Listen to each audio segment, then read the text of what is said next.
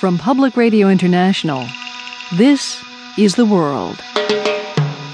A co-production of the BBC World Service, PRI, and WGBH Boston.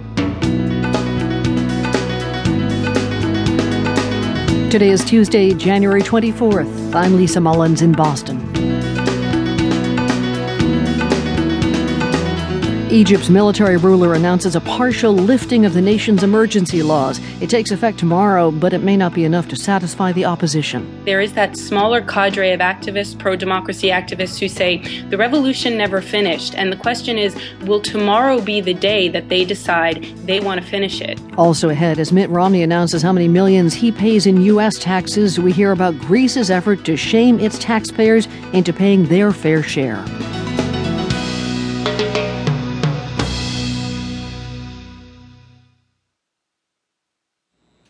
BBC News with Sue Montgomery. The head of Egypt's ruling military council says the state of emergency that has been in force for decades will be partially lifted from Wednesday. Field Marshal Mohammed Hussein Tantawi was speaking in a televised address to mark the first anniversary of the overthrow of President Hosni Mubarak. From Cairo, John Lyne reports.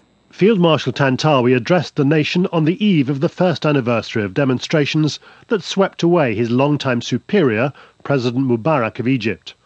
There are new protests planned to mark the anniversary.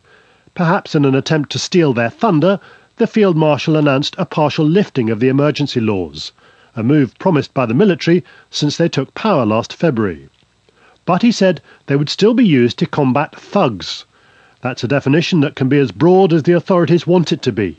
So the move is unlikely to satisfy many in the opposition. Syria has agreed to extend the Arab League monitoring mission to Syria by another month. The Syrian state news agency said the invitation was sent by the Syrian Foreign Minister Walid Muallim, who earlier said he didn't care if the observers went to New York or the moon. He was responding to the decision by 5 more Gulf states to pull out of the observer mission and pass responsibility on to the United Nations. The International Monetary Fund has given a stark assessment of the prospects for the world's economy. The IMF said another recession was likely if the Eurozone debt crisis intensified. The BBC's economics editor is Stephanie Flanders. Nobody knows for sure how 2012 will turn out for the global economy, but the IMF thinks it's not looking good.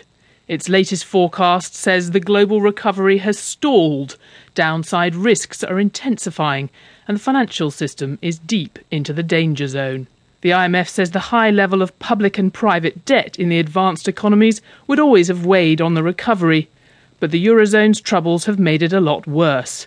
And it doesn't see an end to it unless Europe's leaders find a way to help countries like Italy or Portugal get their economies off a dangerous downward path. The International Supervisor of Kosovo, Peter Veit, has announced that he hopes to step down and close his office by the end of the year. Kerry Skyring reports. The International Steering Group for Kosovo was set up to guide the country's democratic development following its unilateral split from Serbia. It believes that by the end of this year, Kosovo will have made enough progress and its institutions will be strong enough for it to continue unsupervised. But Peter Veit, the Dutch diplomat who heads the international mission in Kosovo, warned that the Serb-dominated north remains a formidable challenge. He said there was a climate there of harassment, violence and intimidation, and he urged the government in Pristina to continue its efforts towards reconciliation. BBC News. The office of the French President Nicolas Sarkozy says he'll sign a controversial bill on genocide denial into law within 2 weeks, despite warnings it will badly damage relations with Turkey. The bill makes it a crime to deny that Ottoman Turks committed genocide against Armenians during the First World War. Turkey denies a deliberate genocide took place. Russia's only independent election monitoring group, which exposed irregularities in parliamentary polls in December, says it's being kicked out of its premises early, only a month before the presidential election. The group, Golos, is funded from the West and has come under growing pressure.